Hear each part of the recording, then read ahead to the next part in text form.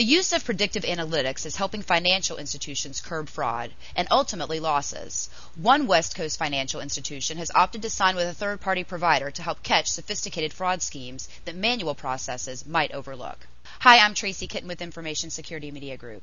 I'm here today with Melanie Ocampo, e-commerce manager of Pacific Continental Bank, a $1.2 billion community bank that targets the needs of community-based businesses, healthcare professionals, professional service providers, and nonprofit organizations. Melanie, Pacific Continental recently deployed FraudMap to bolster its security and overall fraud detection. Could you tell us a bit about FraudMap and why the bank decided to choose this particular service over others? We actually began looking at the FraudMap product over a year ago. We were interested in the fact that it was not a rules-based fraud detection product, so we didn't have to guess what criminals were going to do before it would be detected. It's an intelligent product that learns from what it sees. At the time we started looking, it was a little bit prohibitive cost-wise, so we kept it on the back burner and waited. And then recently, when Guardian Analytics released the service as software option, which is significantly less expensive and less hardware for our folks to manage, we decided to go forward. Now, did the bank consider, Melanie, designing its own in-house analytical tools before signing with a third party for an off-the-shelf solution? No, we really didn't. We do a lot of other things, and this is just one more piece of a really complex puzzle that's part of our fraud protection tools. And for a bank our size, with the expertise that we have, building our own in-house tool is not really an option. So give us a little background on how this solution works. For instance, is it in the cloud, or is it something that can be customized that you could manage in-house if you wanted to? It is essentially a log monkey, I think is what some of the IT folks call it.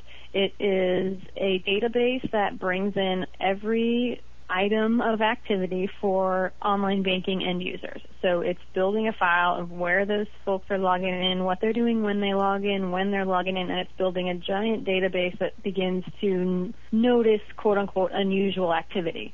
And it builds alerts based on those types of unusual items, and then it allows a human being to take a look and decide whether or not it really is something that looks like fraud. What types of fraud does the FraudMap solution detect? And it sounds like it probably takes a couple of months maybe for the system to actually build up some of these analytics and some of the behaviors of your online users before it can even detect fraud. Yeah, we started with about 5 weeks of data. So as of today, I think we're 7 weeks in with the user information. And I do expect that, by the time we get to month number 2, it'll be a pretty smart system. But it detects, it attempts to detect virtually every type of fraud that we're reading about in the paper. So it's the man in the browsers, and it's the malware, and the spyware, and the keystroke logs, and all the viruses that we're hearing about being installed on workstations in companies and in homes all around. It tells us if a user's doing something unusual, something they've never done, or doing something that they don't usually do, and where they're doing it. So it attempts to use the IP information to give a geographic location for where a user is logging in. And it'll point out if someone is in New York at 7 a.m., and they log in, and then 25 minutes later they log in from a location in Santa Monica, it's going to say, that's not physically possible. So you want to take a look at that. So it's tracking online banking fraud, but what about other banking channels, such as the emerging mobile channel? Does it capture behavior habits or usage habits there as well? I suspect that it would. Pacific Continental Bank has not introduced any banking via the mobile channel yet. It's something that's under consideration, but it's not something that we offer.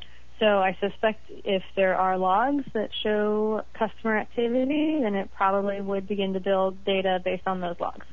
And so would it track other channels like the ATM channel, for instance? Not at this time, no. And there are actually similar fraud protection tools in place on almost every other channel. So Guardian Analytics and their FraudMap tool is really filling a space that needed some filling. So there are lots of other options on the other channels. Sure. And when you decided to sign with FraudMap, and I'm sure you looked at a number of solutions before going with Guardian Analytics, what other areas or what points of potential compromise is the bank most concerned about? Well, the over-the-counter fraud is always a concern. Identity thieves are stealing mail from mailboxes all the time, and they are creating signatures fraudulently, but interestingly enough, some of that fraud begins online. And one of the things that the Guardian Analytics Fraud Map tool will point out is if a person logs in and looks at a check image that they've never looked at before, or maybe they've never looked at a check image before. So part of our traditional fraud detection is going to look back at the online channel to try and identify whether fraud that happens over the counter in a branch actually started with an online issue. And has the bank been able, Melanie, to reduce staff or costs associated with fraud detection by signing with a third party? Not yet. We didn't replace anything. This is just an additional tool, and so far it's not requiring any additional FTE, so we're staying even, and that's good. And finally, before we wrap up, I just wanted to see if you could perhaps give our audience 3 points of advice if it's a banking institution that may be considering a similar solution. Well, hopefully I'll have some good advice in the future, but, every bank understands that online fraud is up and coming. I think there was a 600% increase in activity from 2009 to over 2008, and the only advice I would give is that it takes a very complex puzzle with lots of different pieces for us to detect fraud, and it's a matter of getting all those pieces to fit together for us to make it work. So we feel like this is just another piece in our puzzle. Again, we've just heard from Melanie Ocampo, e-commerce manager of Pacific Continental Bank. For Information Security Media Group, I'm Tracy Kitten.